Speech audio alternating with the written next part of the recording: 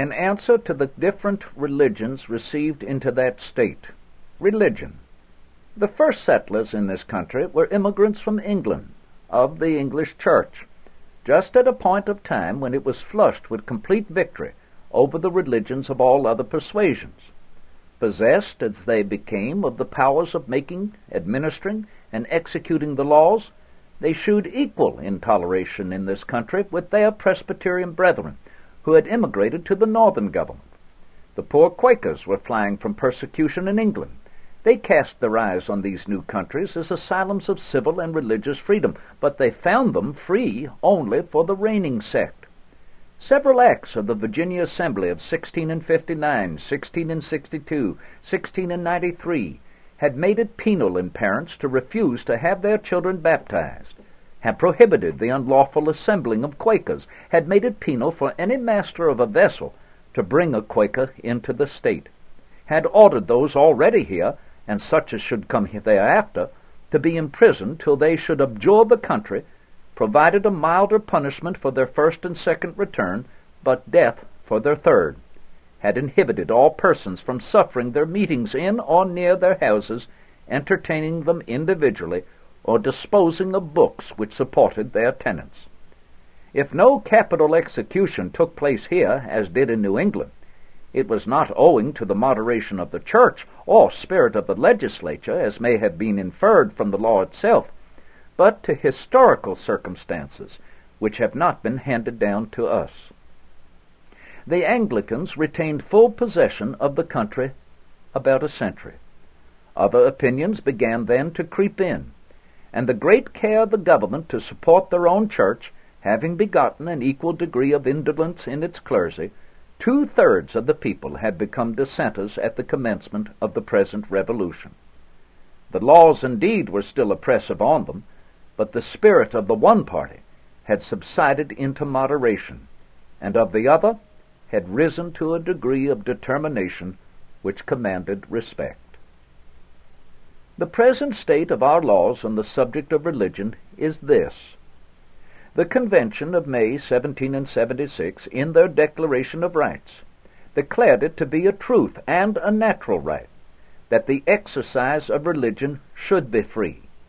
But when they proceeded to form on that declaration the ordinance of government, instead of taking up every principle declared in the Bill of Rights and guarding it by legislative sanction, they passed over that which asserted our religious rights, leaving them as they found them. The same convention, however, when they met as a member of the General Assembly in October 1776, repealed all acts of Parliament which had rendered criminal the maintaining any opinions in matters of religion, the forbearing to repair to church, and the exercising any mode of worship, and suspended the laws giving salaries to the clergy, which suspension was made perpetual in October 1779. Statutory oppressions in religion being thus wiped away, we remain at present under those only imposed by the common law, or by our own acts of assembly. At the common law, heresy was a capital offense, punishable by burning. Its definition was left to the ecclesiastical judges, before whom the conviction was, till the statute subscribed by it, by declaring that nothing should be deemed heresy but what had been so determined by authority of the canonical Scriptures, or by one of the 4 first general councils, or by some other council, having for the grounds of their declaration the express and plain words of the Scriptures.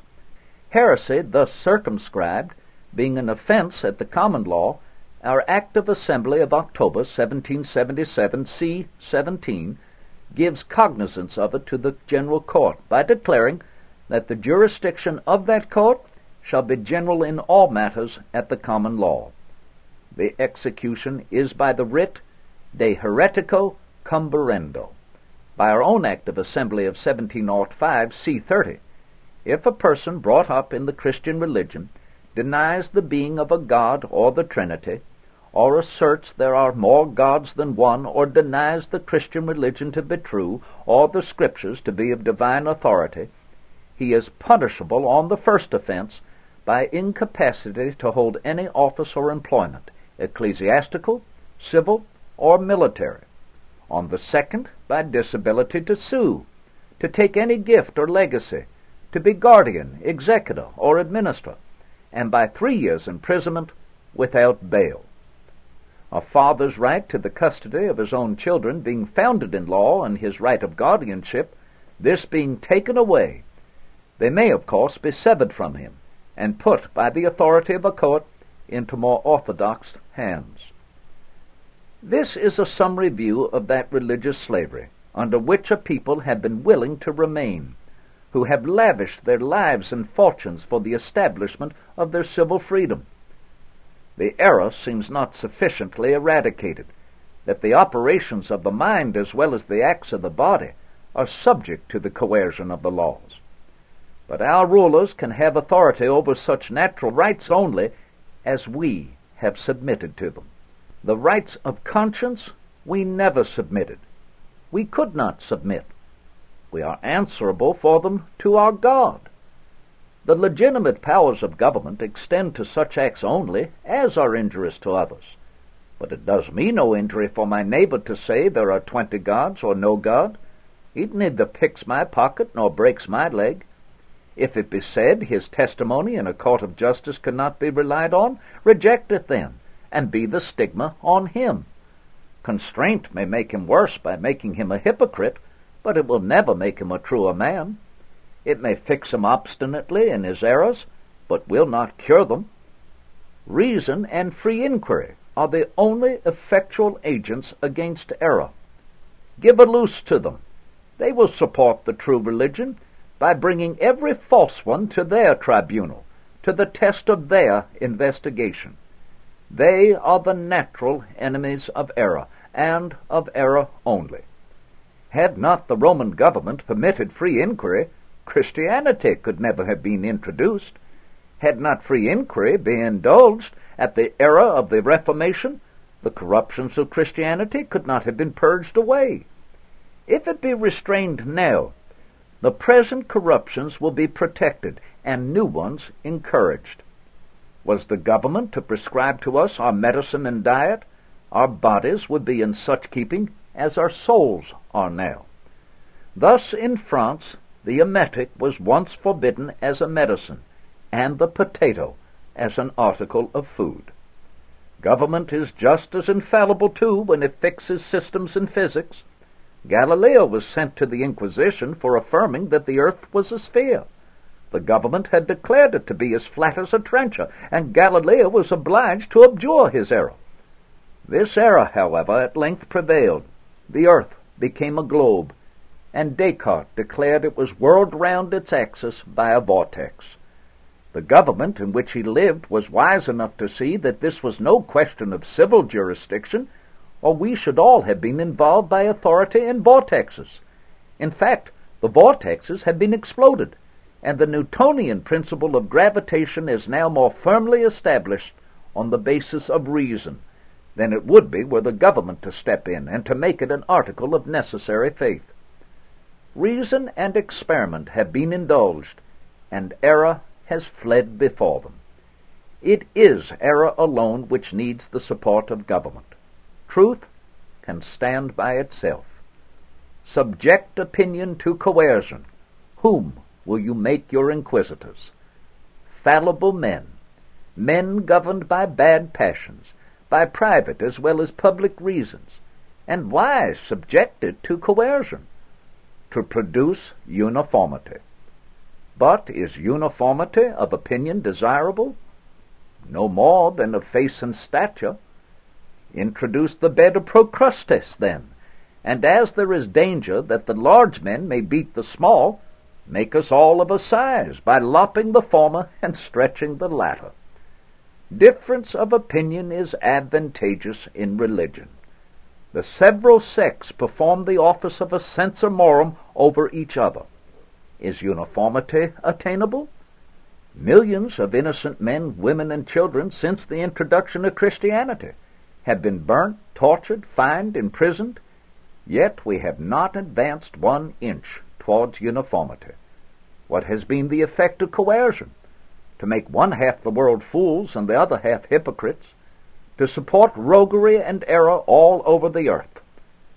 Let us reflect that it is inhabited by 1,000 millions of people, that these profess probably 1,000 different systems of religion, that ours is but one of that 1,000, that if there be but one right, and ours that one, we should wish to see the 999 wandering sects gathered into the fold of truth.